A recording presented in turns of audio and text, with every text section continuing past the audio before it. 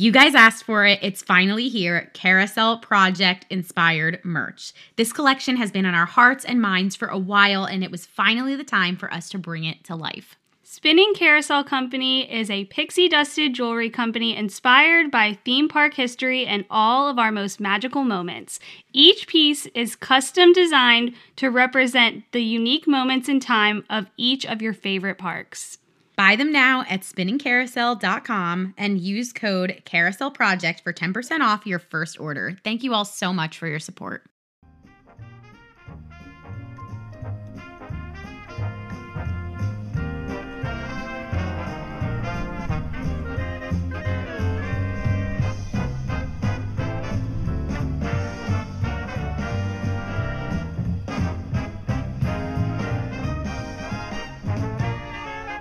Hello, everyone, and welcome to the first episode of Season 6 of the Carousel Project podcast. It feels so crazy to say that. 6 whole seasons. 6 seasons.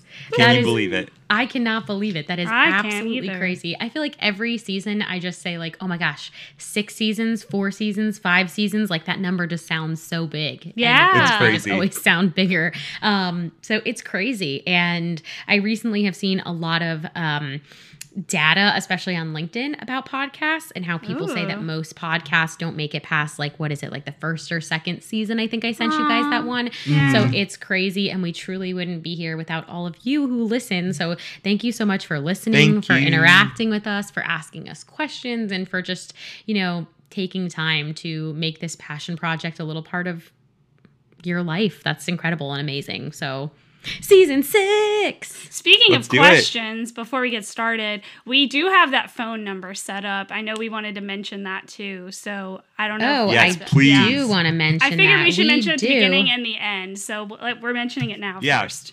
We are mentioning it now for the first time ever on our podcast, our new phone number. So basically, you can call us anytime you want, and you can leave a voice message, and we will take that voice message, play it on the podcast, and answer your burning questions. Now, you can find this information on our Instagram at Carousel Project Podcast. On Instagram, there is a highlight that's called Call CPP. The number is listed there. But for anyone who wants to call, the number is 407-457-4456. Woo! You will hear your own voice on our podcast. What could be better? The best voice of all. What could be better? What could be better than hearing your own voice on our podcast? I feel like that's super fun. I do too. Yeah, seriously. I think so. As someone who has to listen back to my voice and all of our voices on this podcast for hours on end as I edit, hearing your own voices on a podcast, pretty awesome. Yeah. Adam wants to hear a new voice is what he said. Yeah, please Help. Anybody. He's absolutely sick of these. Anyone's voice. Anyone else's voice that he can hear. He thinks he would be great, anything new. So help Adam out. Send along some, new voices. We'd love to hear from you guys. We are so thrilled. Season 6, I cannot believe it has taken us this long to get to this topic, because this is one of our favorite parts. Baby. But y'all know we reserve season openers and season closers for something big. So Kate, tell them what we're doing today. We are talking about the opening of my favorite park, the one that never was and always will be, Disney-MGM Studios, baby. Woohoo! Yes, we are. But before we jump in, I am Josie Maida, and you can find me on all socials at Josie Maida. And I'm Kate Killebrew. You can find me on all socials at Kate Killebrew. And I'm Epcot Adam, and you can find me on all socials at Epcot Adam. Yeah, you can. The first yeah you can of season 6, baby. There she is. What do you think about yeah you can merch? I feel like it's we've talked about this. I want to do a yeah you can sticker or something. A yeah you can sticker, a yeah you can shirt, a yeah you can necklace, because it's funny. Ooh, it's all about me, which is important. You can necklace. Ooh, that sounds good. Funny. Ooh. It's funny. It's one of my quotes, and I'm the star of the show, so that's important. True. Obviously. And then it's motivational. It's motivational. It just hits on all levels. People, it's a conversation starter. People would be like, "Why are you wearing a yeah you can necklace?" Well, because I can. I can. Also, I can do whatever I want. Yep. Also, I listen to the best podcast ever, and they say, yeah, you can. So, Yeah. Not they. Josie says, yeah, you can. the star Josie of the says it. show says, Yes. yeah, you can. Kelsey would be first in line to buy one of those and wear it every day. So let's make it happen.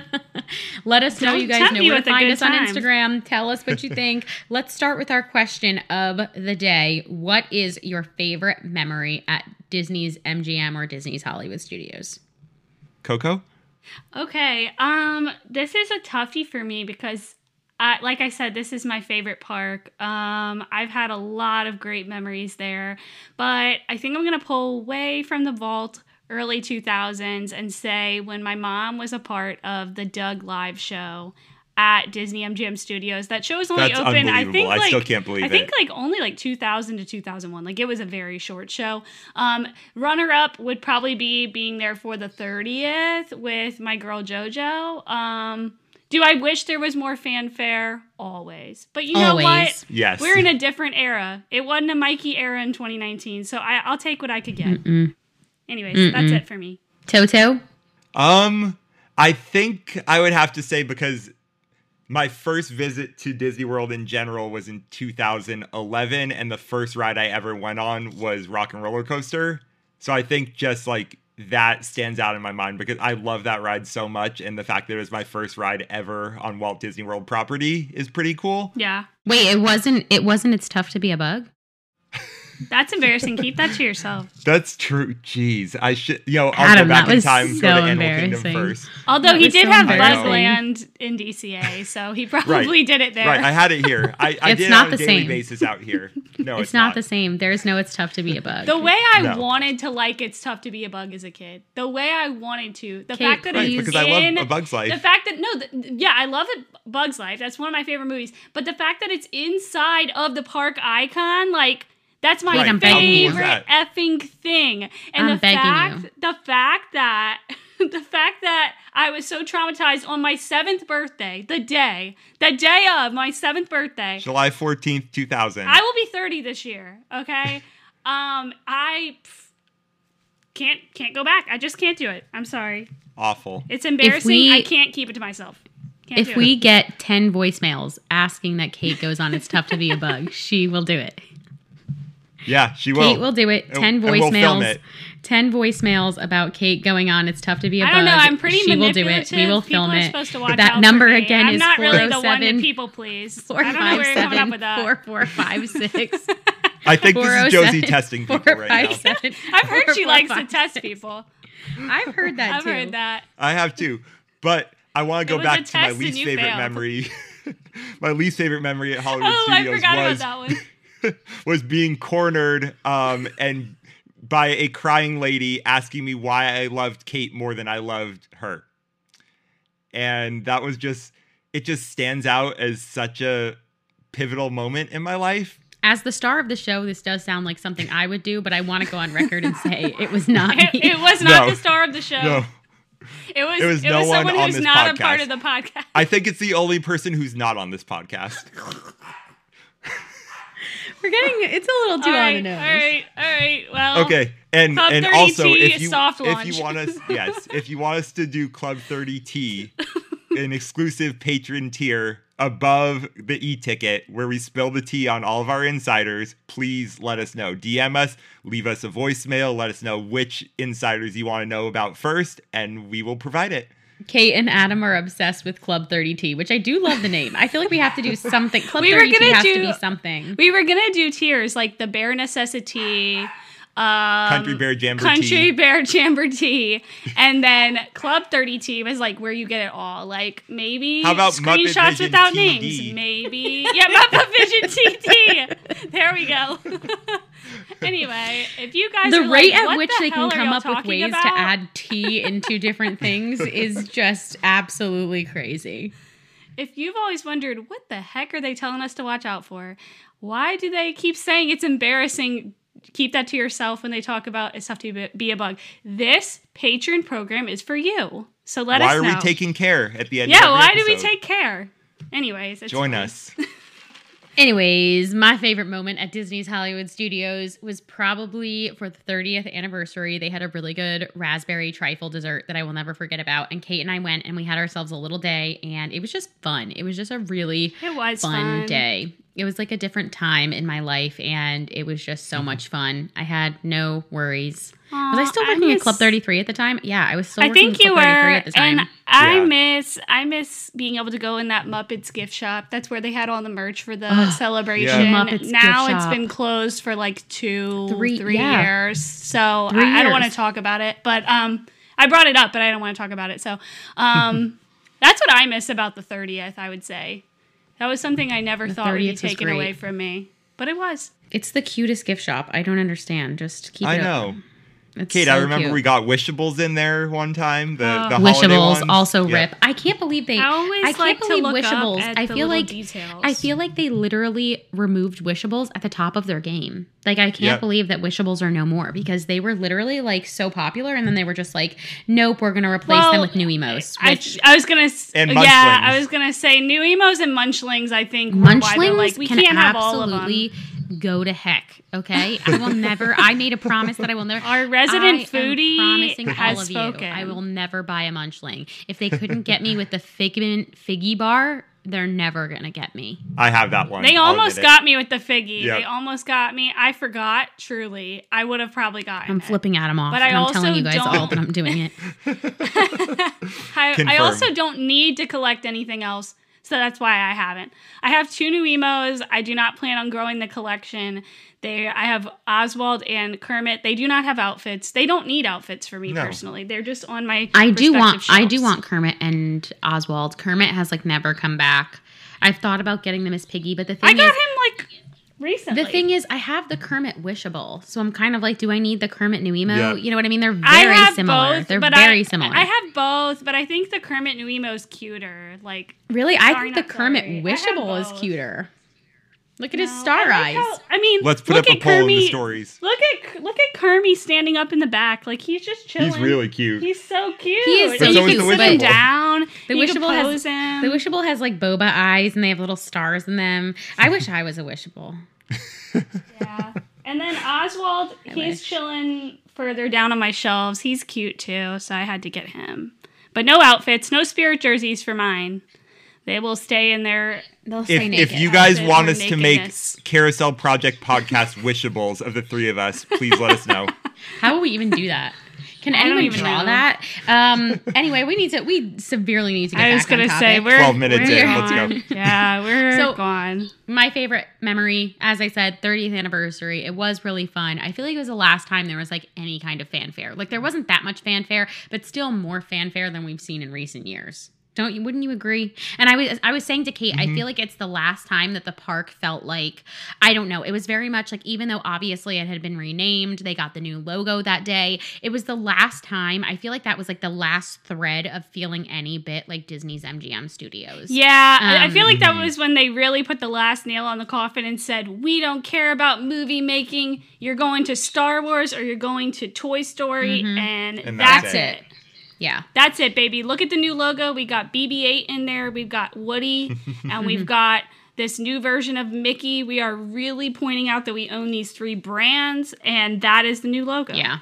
So I feel like it was like the last time that it had that feeling of like almost like vintage Hollywood studios, that they were really trying to celebrate the Hollywood that never was and always will be. And I just feel like that again was like, that was it. That has never happened again. So Disney's Not Hollywood a Studios. Let's get started. May 1st, 1989. She opened Wow. her gates. What, Kate? Could we talk a little before? We can talk May before. I just 1st? wanted to share the opening date. Oh, And yeah. yes, of Yeah, course, yeah. Kate. I'll grant it. Not of course, but you may speak on the before. Go on. Should we talk about the opening weekend events first, or should we talk about like the process of it becoming a park and all of that? I was going to talk first? a 'Cause little we bit can about go the either process way. because doing the research was when I found out for the first time that Miss Girl was messy as hell. Like, sorry, but Miss Girl was never keeping that MGM Studios name. Like, from day No. one. From day one, they had to be thinking about other names because Well, she was not going to keep that name. Well, to be fair, they could have kept that name in perpetuity depending on what they decided after their 20-year agreement was up. They had the agreement through 2005. It was signed in 1985. But if it was like worthwhile for both MGM and Disney to continue, they could have continued using that until the end of time.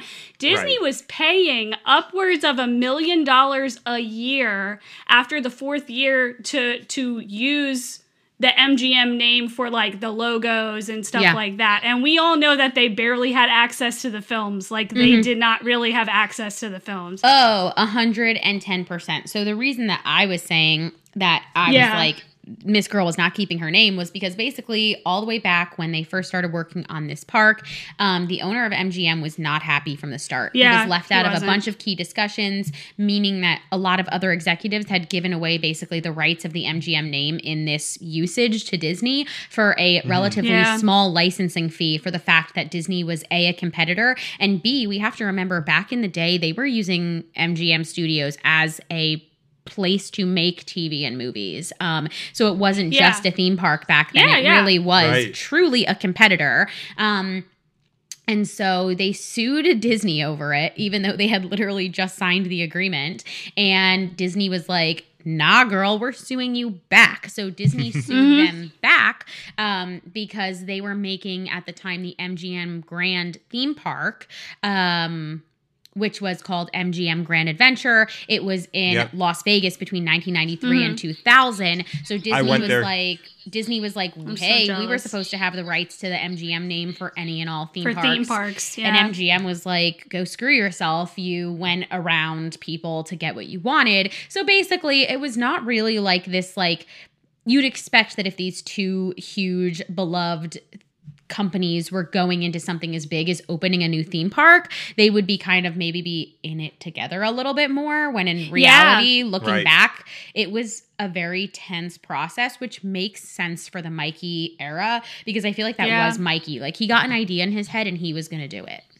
He was doing it no matter what. I mean, I think what's the most confusing thing to the outside world about Disney MGM Studios is, like you said, you would assume that this park was built 50-50 or at least some part with MGM, you know, compared to like maybe the Tokyo parks or something. You know what I mean? Like where the two entities own it, so they both take on a part in the process. And with this, that just simply wasn't the case. They just worked to get that logo, usage, and then the film rights. But like, as we've had explained, like, they really didn't have that many entities that they can use, which is why you see so many other things like Lucasfilm in there, like other things, because they're like, we really can't use much, and we can't, people don't only want Disney, you know, they thought they didn't have enough. It's also very, I mean, obviously, of course, back in the day, Disney didn't own as much, but also to me, it's kind of crazy because I always feel like when they changed the name of the park, I always feel like at that point, and even now, like, MGM is way on the backswing. Like, you think they would have fought to be like, hey, we want to stay the name of the park. Like, hey, we want to pay to redo, we want to pay to redo the Great Movie Ride and incorporate more of your rides and incorporate more of our movies. We want to help pay to do something to the park. We want to help keep it up, because I feel like that was really one of the only ways that they were keeping MGM relevant. However, I think when it came time to rename the park and that 20-year contract was up, I think Disney was kind of like, we don't need you anymore. We don't need you anymore. Like, we have enough original IP. Yeah. And again, at the time when they were renaming this park, it was starting to be more of what we see now, which is very much that leadership has openly said, like, no, we want to focus more on our IP. Guests who are coming to the park for that one and only trip want to see that IP in the parks. Yeah. But, you know, I think knowing the timeline, the fact that Universal bought that land in 1982. Like, they were saying as early as 1982 that they're planning to build a Florida park. I think Mikey, being a new CEO in 1984, I believe, was kind of going into like scramble mode of like, okay, well, we don't have the Universal library. We've got he's like, what about MGM? Oh, I'll call up my boy, George Lucas, get that in there as well. But they want to put an iconic movie name behind their movie park. So I do think it was like definitely a short-term strategy for a name, because I'm like you, like, obviously I still call the park MGM, like, shorthand, not thinking about it, because that's what I grew up with. Like, it's not like it's always MGM to me situation. It's just, that's what I grew up with it as. Right. But like from a strategy standpoint, like, Hollywood Studios makes way more sense, because MGM, like, other than there being like some MGM titles in the Great Movie Ride, there really was like not any connection other than the logo. But at the time, I think it was just MGM was so like very much at the time. They wanted this to really feel like it was Hollywood. And when we start to get into the opening gala and the opening events and the opening, like the original intention for this park, I do understand where they were coming from, because for the time that they were trying to replicate, MGM was that girl. Oh, absolutely. Like, she absolutely was it.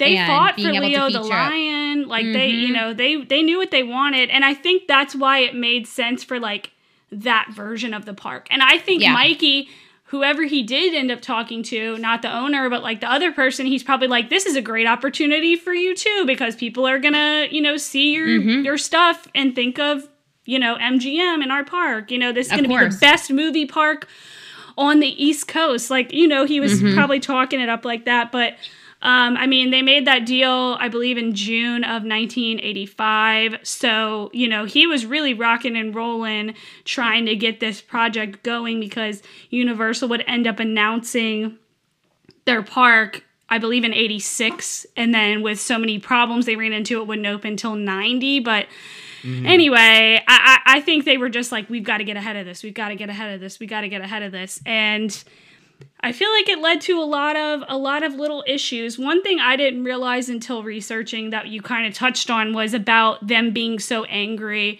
MGM being so angry that Disney was filming stuff in the theme park and using that dual logo. Because they were like, now they're using our name to like to produce stuff, and like I understand where they're coming from, but the problem is their agreement that they signed in '85.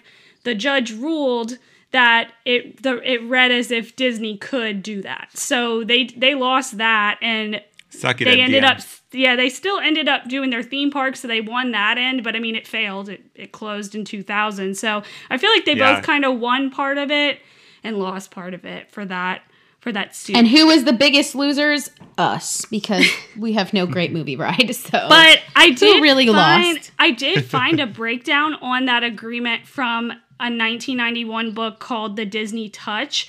It said the Disney Touch. Yeah, I found this online. So apparently the negotiations for this took about a month.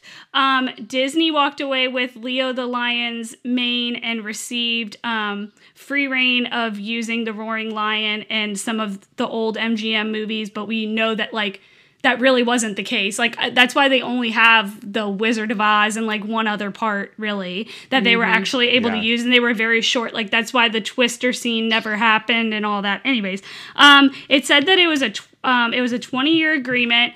Disney paid only $100,000 per year for the first 3 years, and then $250,000 for the fourth year. The fee would increase by $50,000 each year until it would cap at $1 million per year. The contract was signed to go in June 1985, so it would run through June 2005.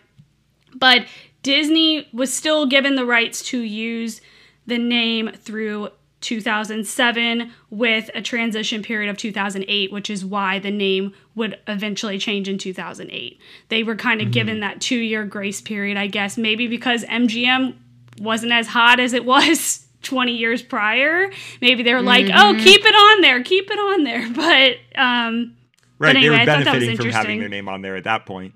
Oh, 100%. And also, you have to remember, Disney wasn't using it as a studio anymore. No, that had been long gone at that point.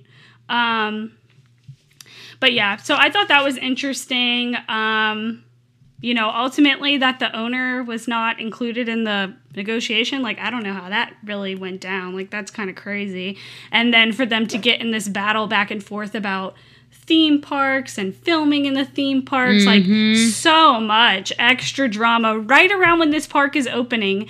And I read that's apparently why the park really only opened with 2 rides at the time, because they were like, we don't want to get this thing any bigger than it is right now, like lawsuit wise. So we're going to keep it small and let this thing get sorted out, which I say worked out in their favor.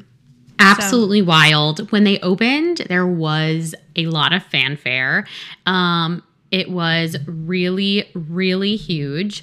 They had a gala to open, and then they had a TV special that was absolutely studded with stars. And it was hosted by John Ritter, which made me almost start crying when I started watching it. Yeah. I loved John Ritter. My mom loved him. She was devastated when he passed away. We are big Three's Company's fans, and it was Three's Company, and it was so sweet to like see him like so young and like running around the park, and it was so cool.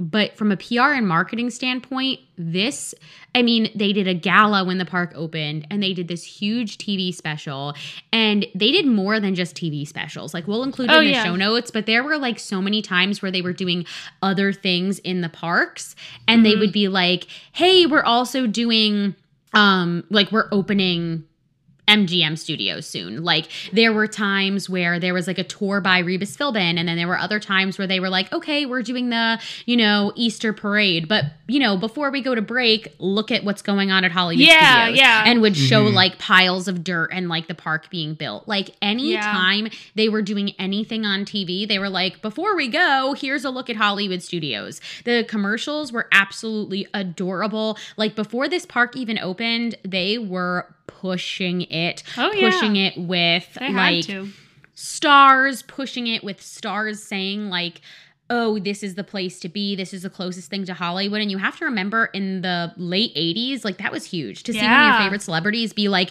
I'm in, literally John Ritter was basically like, he basically was like, this is the closest you can get to Hollywood without actually being there. And he was like, it's almost like better. Like, you get to see everything up close, blah, blah, blah. So there was a huge, huge appeal and a huge push for this park, which I think also came from, of course, as Kate talked about, Mikey was very, very competitive, and he wanted to put Universal Studios Park in the ground. Yeah. Well, I found an article from Jim Korkis that was like a breakdown of the events for the opening weekend, and I thought it was some really cool details that they did, so we can go into that whenever y'all want. Or I still have stuff for like the dates leading up to it opening. Like, go for the dates, baby. Okay. Do it. Well, we know that Frank Wells and Michael Eisner stepped onto the scene on September 22nd, 1984. So that's still pretty far back from when it opened, like 5 years before it opened. But in 1985, they would end up authorizing a 3rd theme park for Walt Disney World, with the purpose to encourage out-of-towners and even locals to just spend more time on property. They planned it to be near Epcot, and they wanted it to be smaller with room for expansion, as just a half-day park for guests to go somewhere else. The 3rd gate planning started with what many people know as an idea for a Future World pavilion in Epcot. It was going to be a pavilion based around movies. It was going to be the movie pavilion. But when Eisner saw the plans for this pavilion, he determined that it needed to be a full-blown park. Like, it needed to be bigger than just a pavilion in Future World and Epcot. But the original idea for the pavilion was an attraction called Mickey's Movie Land. And it was going to portray like comic behind the scenes of the history of making Mickey cartoons. So I didn't know that before reading the Since the World Began book. I thought that was interesting. But Mikey didn't want to limit the concept to just a pavilion, so they decided to go the theme park / movie studio concept route. I feel like it's safe to say the movie studio concept idea was probably stemmed from the fact that, Universal had bought this land in 1982 and said that they were going to build a theme park. But anyways, that's neither here nor there. June 27th, 1985 was when they did sign that agreement with MGM UA that we talked about. And then July 8th, 1985, he would hold a press conference with Governor Bob Graham in Tallahassee to announce the park, sharing plans for an attraction called Great Moments at the Movies. That would become the Great Movie Ride. A video theater that would be entertaining demonstrations. And then 2 live stunt shows. One was going to be a comedy stunt show, and one was going to be an epic stunt show. They hadn't put Indiana Jones behind it yet, obviously. And then there was going to be a Disney Archives. That was going to be the history of Walt Disney production, animation demos, things like that. And then there was also going to be a small production facility on property. Walt Disney Imagineering team in Glendale was thrilled about this opportunity, and they were very, very excited to get to recreate some of their favorite LA buildings in this new park. Like, they were instantly inspired, according to Since the World Began. And they actually were saying, which I never put this together until I read it in the book, but they said one of the major inspirations for Disney-MGM Studios vibe is actually Disneyland. That's why I was surprised by this. They said they knew the importance of the human scale, warmth, and feeling of intimacy like in Disneyland. They kept the hub and spoke model. A lot of people don't realize that, but Hollywood Boulevard is supposed to be Main Street, which I know you're probably sitting here duh, Caitlin. But I've thought about it since, and I'm like, you're right. Epcot doesn't have the sidewalks when you walk up. You don't step up on the sidewalks to shops. Animal Kingdom, you don't really have that until you get almost to the Tree of Life. Whereas Hollywood Studios is just like a Disneyland style park. You walk down their version of a Main Street, you have the shops, and then the weenie at the end is the Chinese theater. I thought that was very... A Chinese theater that once had something amazing in it and now has a garbage caca I know, ride. I can't talk about it. And I liked how they put this in the book. They called the Chinese theater, instead of a castle, it was a movie palace, if you will, because it was... I liked that. I thought that was fun. And then the site of MGM, it was on the south side of Buena Vista Drive, to fill out the connection between the Disney Village Marketplace and Epcot. It was only a 135-acre site when they started construction in 1986, so very small compared to the other parks, but they did that on purpose. They wanted to see how the park would do before they would expand more offerings, which I think was really smart in the long run. Magic Kingdom would end up having a preview center for the park right on Main Street. I think it was in the Mickey Mouse Theater. I actually have a brochure from that in my... office, and it's kind of cool. It has a flip through of what was to come. I wish I could have gone and experienced that, but I obviously wasn't born yet. And then so the plan was to be very conservative with the budget on this. It's supposed to be a small theme park. It's supposed to be the smart idea. Don't spend a lot of money, see what happens. But getting the details just right for all of the, recreating of the LA buildings, getting the soundstage done. We know Mikey likes to do things big. So by 1986, they were already ruining the budget. The budget was way out. They added Catastrophe Canyon, the full-scale animation studio. It was supposed to just be a remote thing. It became a full-scale thing. And the total cost ended up accumulating to $500 million for the park.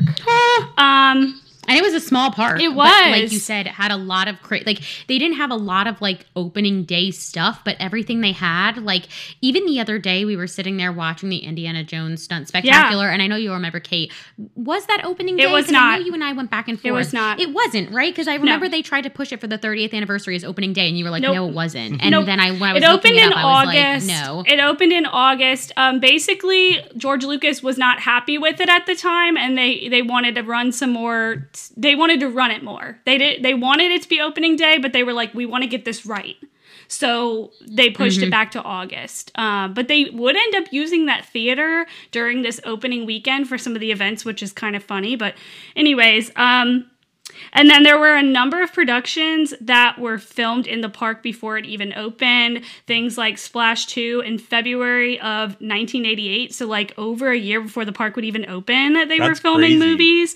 Honey, I Blew Up the Kid. Wheel of Fortune was being filmed there. And I found out that apparently Wheel of Fortune brought their own production stuff with them to avoid being overly charged by Disney for like the production equipment, because they said, plus they were like, this isn't even a good setup. You know what I mean? Like, it wasn't even a great setup. So they were like, we'd rather bring our own editing stuff, our own whatever, use the studio, but like, we're not going to let Disney try to pull more money from us for like mediocre setup, which I thought was fun. Well, what I was going to say about the Indiana Jones Spectacular, though, was I watched it. No, you're fine. I watched it for the first time yesterday in a long time, which they also cut like a ton. The show is, I don't know if it was just something happened yesterday, but it was, right? I haven't seen it since probably like the 30th when we went together, but it was a lot shorter. I don't know if it's always a lot shorter or if like something happened yesterday. My grandpa loved it. My grandpa really loved it. It was still amazing.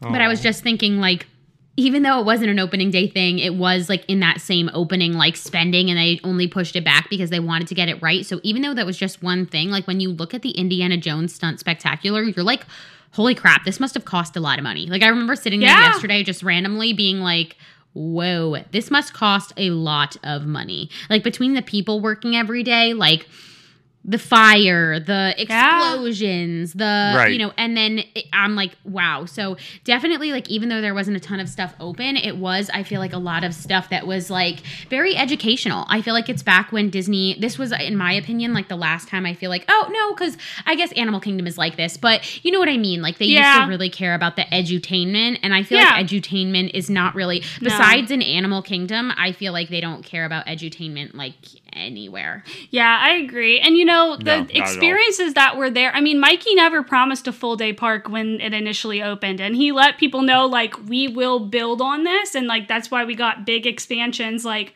within the next few years. But I mean, the backlot tour when it started was like 2.5 hours. It was like a 2.5 hour experience. That's crazy. By the time it closed, it dropped down to, I believe, a 15-minute experience. Like it got real condensed over 30 years. Right. So, which is crazy because so many people were at the Indiana Jones show. Like it was packed. Like every single seat was filled in the entire place. And it's been what? Over 30 years now. Everything was completely full. And, good for Indy. Yeah, like it was huge. Well, for me, I mean, Full House. I mean, Steve. You know, we think Steve is Indiana Jones. Yep. That's like one of the main reasons I love to go to it. But yeah, everybody wants to go experience it, you know? And yeah, it holds up. And the thing is, it's probably so much cheaper to run now, even before them shortening it, just because of technology, how it's changed, and the fact that it's been around for so long. Like, if I had to guess, I'm sure they've shortened it from what it used to be, but it's still fun. I'm curious if it's actually shortened since the pandemic or if something just went down yesterday when you watched it. Yeah, I'm really not sure. I haven't seen it. Maybe we should go next time we're in the park. Just for I really liked it before. I really liked it more than I thought I remembered I did. So I would definitely be down to go again. But yeah, it's so crazy to think that like this, like the backstage tour used to be like 2+ hours. Like that's crazy. Plus, like you used to not be able to get on. It used to be called Streets of New York. Then it became Streets of America. Like they had all that blocked off. They're like live set, like can't be on here. You know, like there was so much more going on with the small space, you know, trying to really make it something, I feel like. But, you know, for people that are like, I want a long list of attractions, it could be argued that, yes, there wasn't a lot opening day, but, like, He never promised a full day park. It was a half day. It was a half day idea from the start. But anyway, let's talk about this opening weekend, because I found this very detailed list of what went down, and I was like, wow, the details. Like, I kind of wish they would open a new Disney park soon so I could see what their version of fanfare would be now, because this stuff was insane. So if you don't mind, let's get into it. I do not mind. I love how you said their version of fanfare now, because I'm like, girl, you know they'd be like, Disney we these days, have they're like, opening day fanfare, merch. Never heard of it.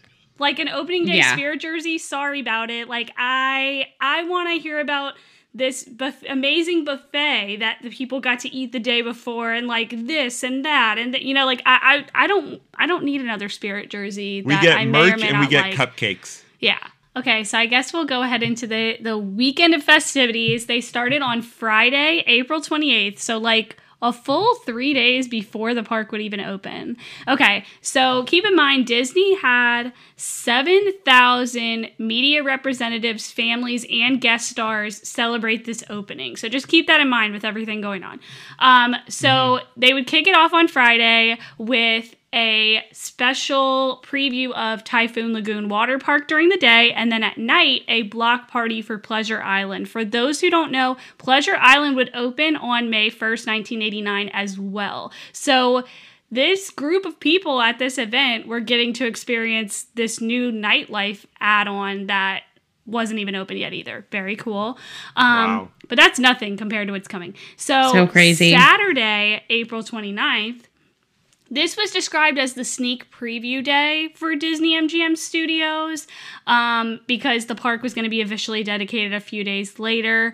But they had a special backstage tour where the people that were attending got to see a rehearsal for the new Mickey Mouse Club show in Soundstage 3, and a taping of a conversation with Betty White in Soundstage 1. Then actress Bette Midler and Mikey would dedicate the backstage tour for the guests. Midler had been filming special effects scenes and stuff for her movie The Lottery that was filmed at the park on the New York streets. So that had to be cool. I'm sure they were trying to push that as well with her being there. Yeah. Then there was a press conference in the Superstar Television Theater where Bette Midler, Mikey, Jeffrey Katzenberg, and the chief of production for Touchstone Television, Ted Kay, were in attendance. Mikey also did a walkthrough of the backstage tour with George Lucas, Midler, Katzenberg, and his family. But during the press conference, Mikey shared some words in a response to MCA's accusation that MCA, by the way, is like Universal's name at that time. Their accusation that he stole the idea for the park from them for their Universal Studios Screw Florida. you, clowns. He said, and I quote, "If somebody wants to constantly create a false media situation, so be it. We are going to try and control ourselves and not lie down on the floor and have a temper tantrum, which we all feel like doing, and act mature, which has taken me quite a few years to learn how to do, and pretend it doesn't bother us at all." Same, Mikey. Same. Yep. This is the best part. "I wish they'd shut up." That's how he ended it. And though there was laughter in the audience, according to this. I like the part about throwing yourself on the floor acting like a tantrum. That's what I'm saying. I'm like, girl, dude, you're really working know. through this. Like, you're really working through this on stage. I read it and I was like, should I include this? And I'm like, no, I want people to know where Mikey was at in 1989. Anyways, and then, Mikey is a king. I just want, honestly, everyone's like, but he was bad. Nope. I don't care. Nope. I don't care. He had more courage. Don't talk in to his me. Left testy than you have in your entire body, babe. Good luck paying me back with your $0 salary. Plus benefits. babe. Because Also, I think that's the first use of the word testy on our podcast. So it definitely is. I'm so sorry, everyone. I don't know if that's explicit, but we love it. Definitely. I mean, it's just bodily. It's just bodily. I didn't say it with any type of wink connotation. But this man had confidence. If you enjoy any aspect of Mikey's journey and you have the audacity in this year, 2023, to still hate this man, it's embarrassing. Like, we've moved past the Disney animation issues. Like, Ivy did his thing and fixed it. He lost his mind at the end because he was getting sick and his best friend died. Yeah. Use Flash. I would too. I'm just letting y'all know. Yeah. If anything ever were to happen to my best friend and my life was also falling apart on top of it, I can't even let you know the strings that would snap, the spiral that would happen. So I don't care. I don't care. This man I don't care if Ryan murdered my entire family. This man went for it. He is like a son to me. Whether it failed or not, he said, let's swing for the fences. And if it failed, we do something else. We go on to something else. We'll make it happen. Anyways, now that we've talked enough about our favorite man. Love you, Mikey. Love you. Still Saturday. The night's events, the world premiere night started at 7 o'clock that night. That's some of the footage you'd see from the 2-hour special that you talked about earlier. That premiered, I think, like the day before it came out, the park opened. But so they had, they had limousines that were getting all the stars out. They'd walk down a red carpet, and then they'd end up at the Brown Derby for a private dinner reception. Unfortunately, the rain was a problem in Florida, so that actually ended up holding everything up by like 2 hours because they can't have all these people getting out of these vehicles looking star-studded and like being rained on and wearing ponchos.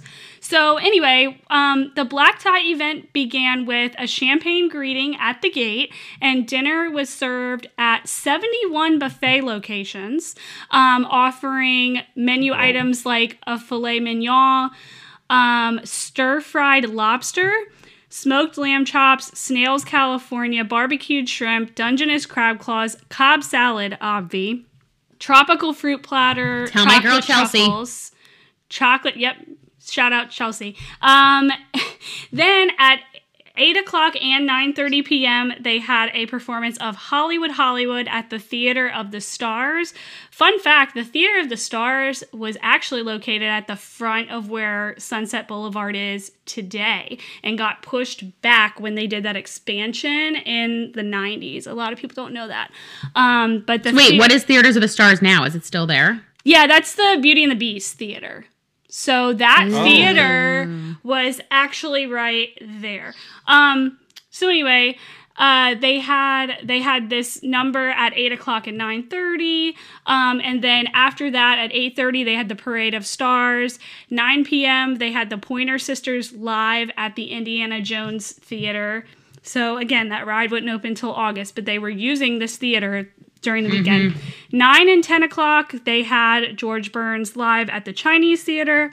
At 10:30, they had Willie Nelson live at the Indiana Jones Theater again. And at 11:45, they would have a Hollywood Spectacular grand finale, sparkling salute to the silver screen, featuring all the Disney characters, a cast of thousands, stunts, sizzling special effects, and a sky full of fabulous fireworks.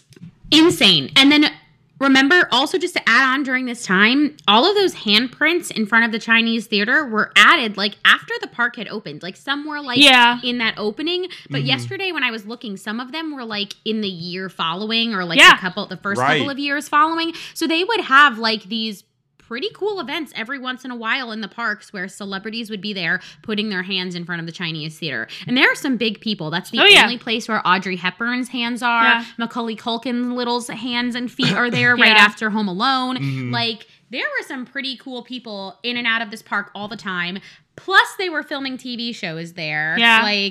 So this finale was very elaborate, and it was compared to a Super Bowl halftime show because there were costume changes, dancers along Hollywood Boulevard, 7 grand pianos lifted up in the air from a main stage. What did we get for the 50th anniversary again? I can't remember. I think a Spirit jersey. Anyways, they were a golden statue. Yeah. Oh, I'm glad I don't forget on the 50th, when we met up with Josie and she had a pretzel for me, it was wrapped in a 50th special 50th paper that I then threw in the trash can. So that's true. It's true. Memories. We got a lot. The magic was calling, okay? Anyways. The magic was calling from 1989. It's calling. So, like I said a few minutes ago, there was an NBC camera taping all the segments for the 2-hour special, the Disney-MGM Studios theme park grand opening, that would go out the following night. So this night went on till midnight, and they filmed all of it, and they turned it around to put on NBC the next night. Let's see. Now Sunday, the day before the park opened, Sunday, April 30th, they had a Future Projects press conference in the Walt Disney Theater with Eisner, Dick Nunes, Frank Wells, Katzenberg, Marty Sklar, and Charles Ridgway. They had a parade of TV legends of TV down Hollywood Boulevard, and those legends were people like Annette Funicello, Art Linkletter, I'm trying to find another name. Let's see, David Nelson. They had a long list. There were a lot of TV legends that were in this parade. There was I feel like the next time the three of us all go to Hollywood Studios, we need to have a parade of podcast legends for the three of us just down. I'm bringing 7 I think grand that actually might be more to lift exciting. into the air. That's what It might be more exciting than the 50th anniversary if we had our parade of podcast legends. And I just can't believe that you have to remember, again, like I said, at the same time that all of this is going on and is on TV, they are constantly bombarding people with commercials, with, oh, there's a parade on. Let's take a look at what's going on at Walt Disney World. Oh, this is going on. Let's look at what's going on at Walt Disney World. The opening special on ABC, the one that we are sharing in the show notes, has all of the original commercials as well, and it is worth it to watch alone for the McDonald's salad commercial. Yeah. Let me just tell you. Ready. But like, they were pushing this park like nobody's business, and I feel like maybe it was that competition. I mean, we know it was Mikey, but it was the combination, in my opinion, of like Michael Eisner being like, do whatever you want to do something crazy, I don't care, we're gonna try our best, matched with like, we better put Universal into the ground. Yeah.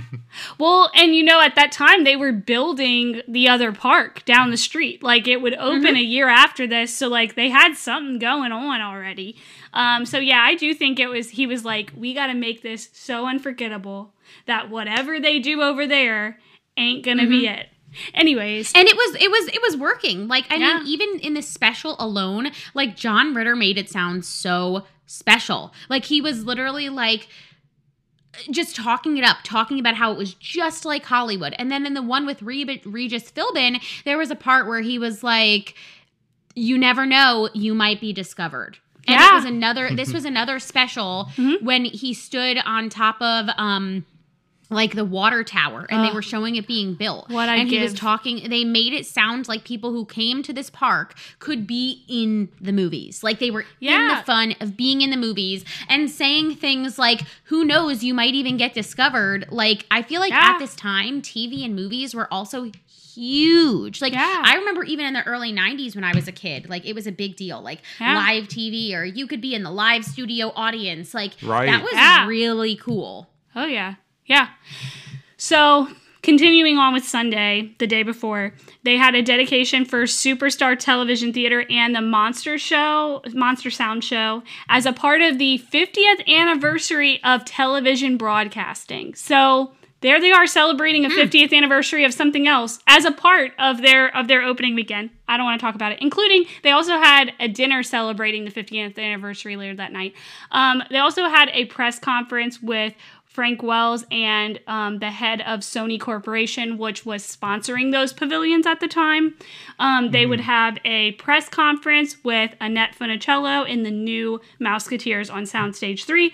Audrey Hepburn had a press conference in Superstar Television Theater. There was a dedication of the Indiana Jones Epic Stunt Theater with Eisner and George Lucas. I'm laughing because it won't open for months, but I guess they were like, we'll just get this out of the way.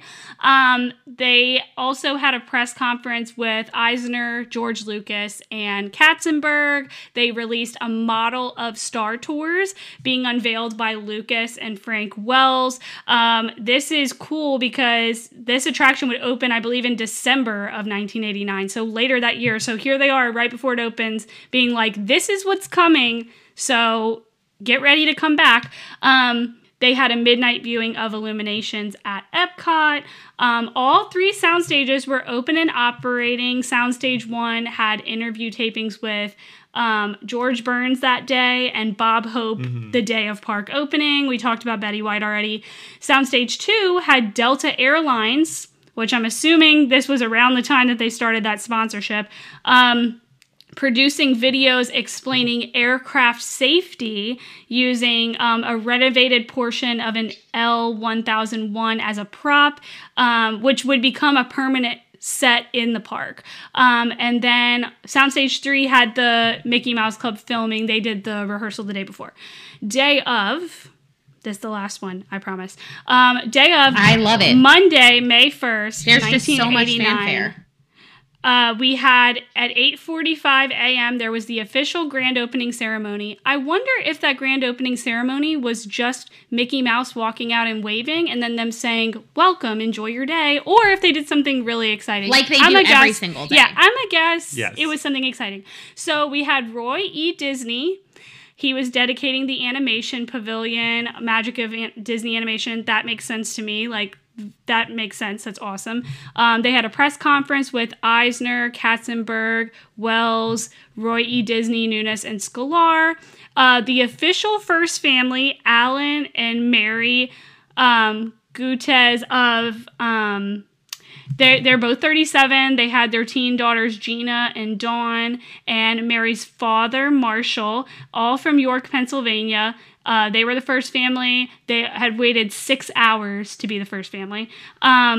Let's see. They were interviewed and appeared on the Today Show, and they were given lifetime passes to the Disney theme parks. Lifetime passes? Oh my gosh, it was so funny. Passes. Yesterday, my grandpa was like, asking about my dad because we got him and my dad into the parks this weekend or these last couple days, and he was like, I thought your dad had a lifetime pass, and I was like, no, Poppy, he had an annual pass for 1 year. But he was calling the annual pass a lifetime pass. I was like, I wish. If only. I wish.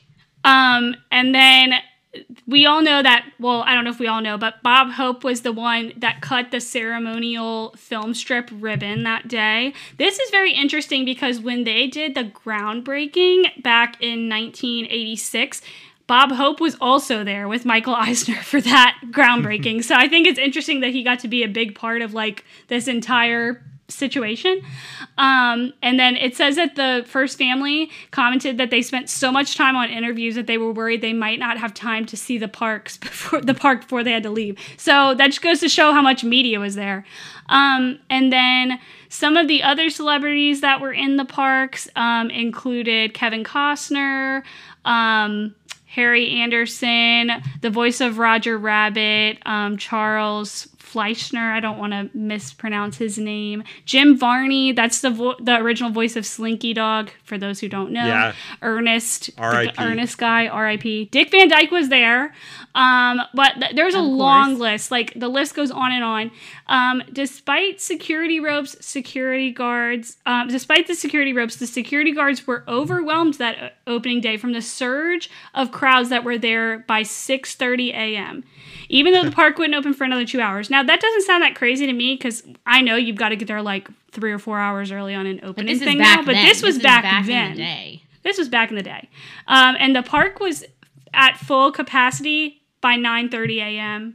And it wouldn't reopen until 2 p.m. later that day. That's the end of that, but I will make a note that my stuff from Since the World Began book, they said that apparently MGM ended up pushing their park hours that entire summer from 6 p.m. closing to midnight every single night due to the popularity of the theme park. Wow. For that first summer, because people wanted to be there. So I wish we had those hours now. And that's when they had like no attraction. Mm-hmm. Literally, it had 2 rides, but they stayed open till midnight every night. Instead of 6 p.m., they'd stay home open an extra 6 hours. So I thought that was crazy. And we have all these attractions now and all like more Yeah. things to do. And it's like, no, we're closing at 8:00. That is one park that I'm always like, can we stay open a little bit later? Literally. Why do they close at 8? I don't understand. Now, some other promotional 9. I think they close technically at 9. Yeah, but just you know putting what it in I'm there. you know Before what I'm people saying. come out and are like, yeah. I mean, just I think now that Fantasmic's back, they are open that late, but I remember being there plenty of times after the pandemic and it would close at 8 and I'm like, why are we doing this? This is silly. Now, just a few like press notes that I found from Since the World Began about the opening. This was the largest park opening in Walt Disney World history at the time, which is pretty crazy because Epcot was a big deal and so was the Magic Kingdom. We know Magic Kingdom was a big deal opening, so the fact that they kicked it up to be such a large thing, I think is wild for such a small park. Newsweek would publish a cover story about the project, and there was also a full-page ad in People. There were 4-page ads in Time and Newsweek leading up to. And even though it rained on opening day, the park was packed. There were hundreds of radio and television broadcasts taking place. So that's just some like media numbers for you based on opening. Absolutely insane. They were just pushing it everywhere, which was so cool to see. Yeah. So, yeah. MGM was that girl.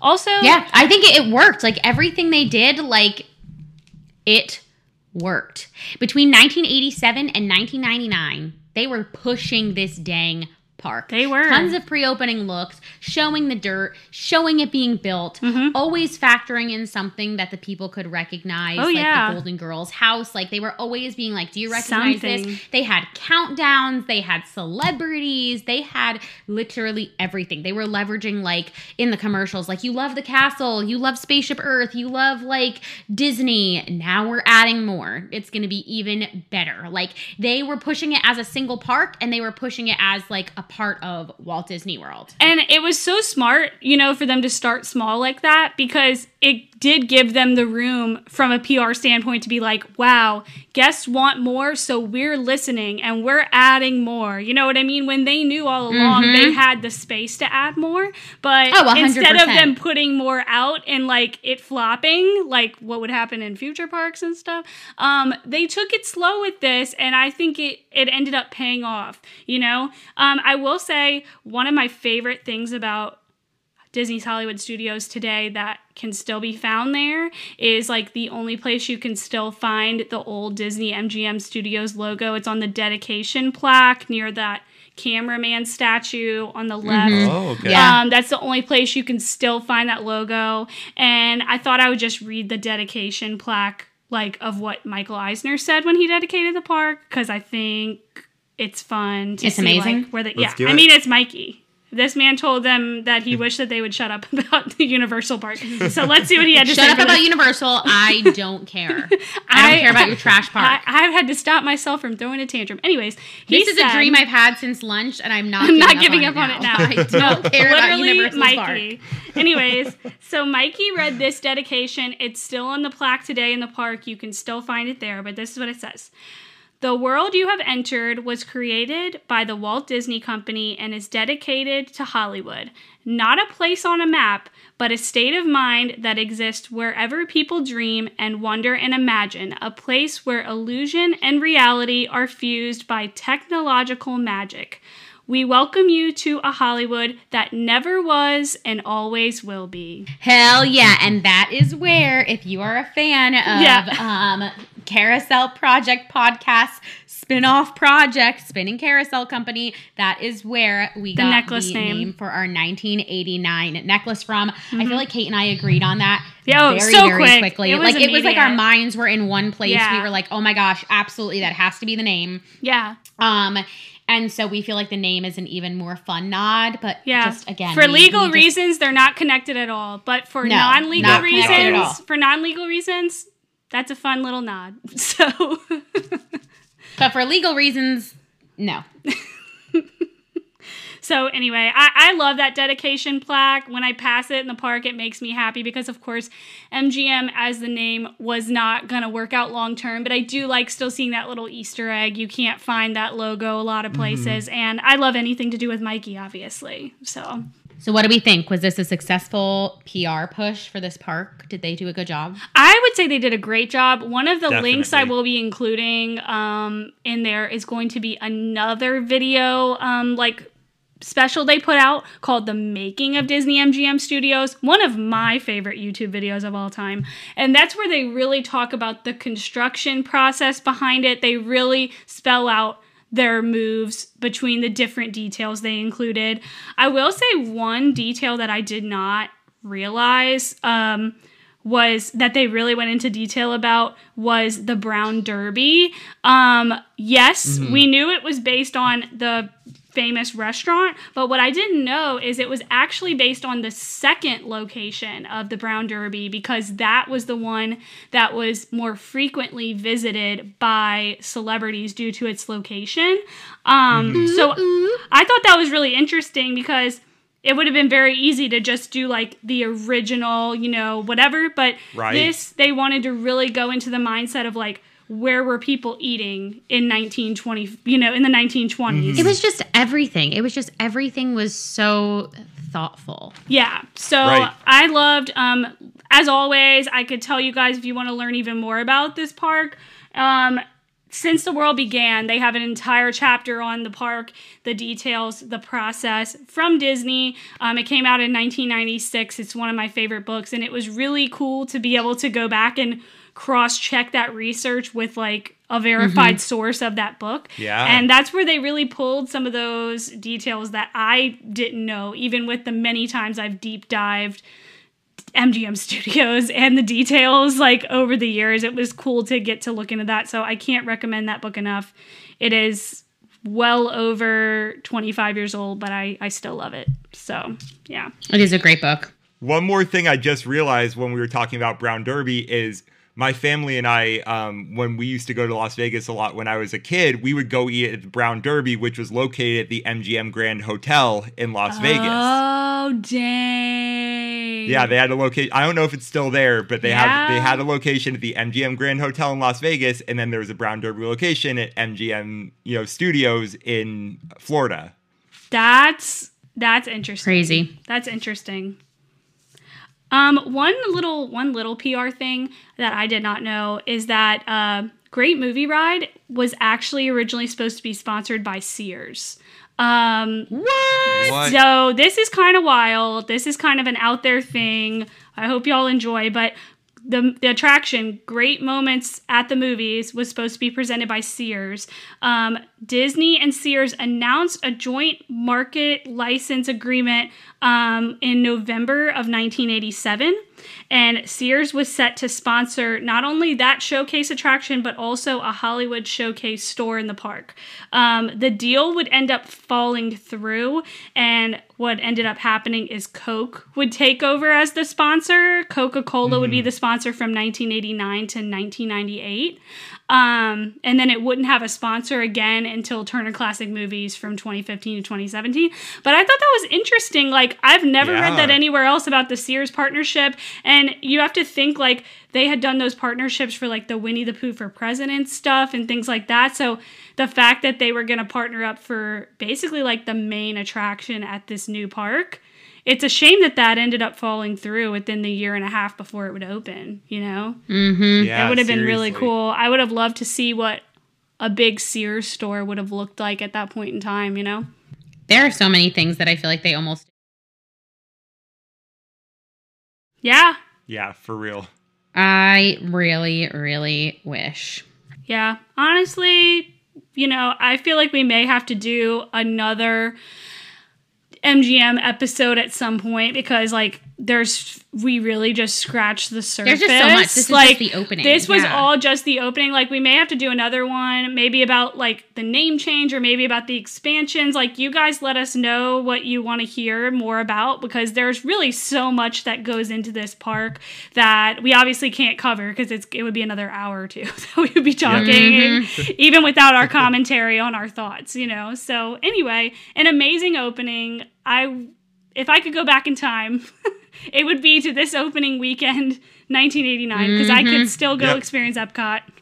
I could still go experience the 80s Epcot. So, anyway. Absolutely. We are so thrilled to be here for another season. Season 6. I can't believe we are well on our way to another season. As always, we appreciate all of you so, so much for listening along and allowing us to have this incredible, incredible passion project. We love chatting with you. We love talking with you. And again, like we said in the beginning of the episode, there are even more ways to do that now. You can find us, as always, at Carousel Project Podcast on Instagram. But in addition to that, as we have on our highlight on that page, and as I'm going to share with you right now, you can leave your questions, leave your thoughts in a voicemail, and we will actually play it in episode. We can't wait to do that this season. The number is 407-457-4456. Yes, you can leave us a voicemail. Yeah, you can. So in addition to the new voicemail, which please, y'all, I would love to hear y'all's questions. We'd love to hear from you guys. So that would be amazing if we get some voicemails. I can't wait. But in addition to that, we still have our Patreon going strong. We do have a bonus episode dropping with this episode. It's all about the magic of Disney animation. I read an amazing book by an animator who worked at that attraction from when it opened to when it closed. So she really had a lot of insight into what the attraction started as, what it became, and what it eventually would become before it closed. So anyway, it's going to be a really fun bonus episode. If you guys want to hear that and our other bonus episodes, you'll want to join either the C ticket, D ticket, or E ticket tiers. But really, any tier gets some fun perks. So be sure to check out that link in the show notes. And as always, share us with your friends and family. We've got so many amazing episodes so far, a great season in front of us, and we can't wait to share it with you. And last but not least, reviews. You know what Adam's favorite number is. No, Paul, it's not 19, it's 5. It's 5. And so we are still collecting 5-star reviews. We love getting the feedback from you guys and seeing what y'all enjoy about the podcast. Every single 5-star review brings such a smile to Adam's face because he loves seeing his favorite number in the form of reviews. Gives him a thrill. 5. That's all I need. It just gives him an absolute thrill. And I was going to say last but not least, but Kate beat me to it. But just for all of those people who love Disney history, who love Disney, who love the podcast, who have been asking us for merch, we do have Spinning Carousel Company, which is our theme park inspired pixie dust jewelry. Kate and I work super, super, super hard on this other passion project. And we know that y'all love Disney history as much as we do, are always looking for fun ways to add a touch of that Disney magic and theme park magic to, you know, your everyday, whether you're in the parks or you're at home. We're launching so many new products this season. So it's going to be really fun to be doing season 6 and launching new products. And yeah, if you think that sounds like something you'd be interested in, please feel free to check us out on Instagram at Spinning Carousel Company. And as a special thank you to those who are still listening this far in, you're the real ones. We love you. If you're listening this far in, go ahead and send us a DM. The first 2 people that send us a DM and let us know that you heard about this part will get a special discount code for Spinning Carousel Co. Wow. Because, I'm going to go do that right now. Yeah, because Adam is not eligible. Adam's not eligible, so don't worry. Adam is not Adam's not eligible. But like, if you're listening, Adam, this far you can in, buy something, but we're never going to send it out to you. No, we just want to take your money and we'll never send it. Okay? That is a deep cut. That is a deep, deep cut. So again, about not Club thought of 30T, it a long time. Let us know who would like to see Club 30T, Muppet Vision 3T, Please. any of these versions of a Patreon where we share our tea.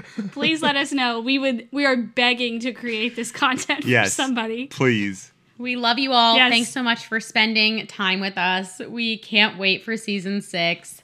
Bye. Love ya. Bye. Watch out. Love you. Love you. Take care. Bye. Thought you were different. I thought you had Thought 5 you had minutes to be there for 5 me. minutes. Just as once as a friend.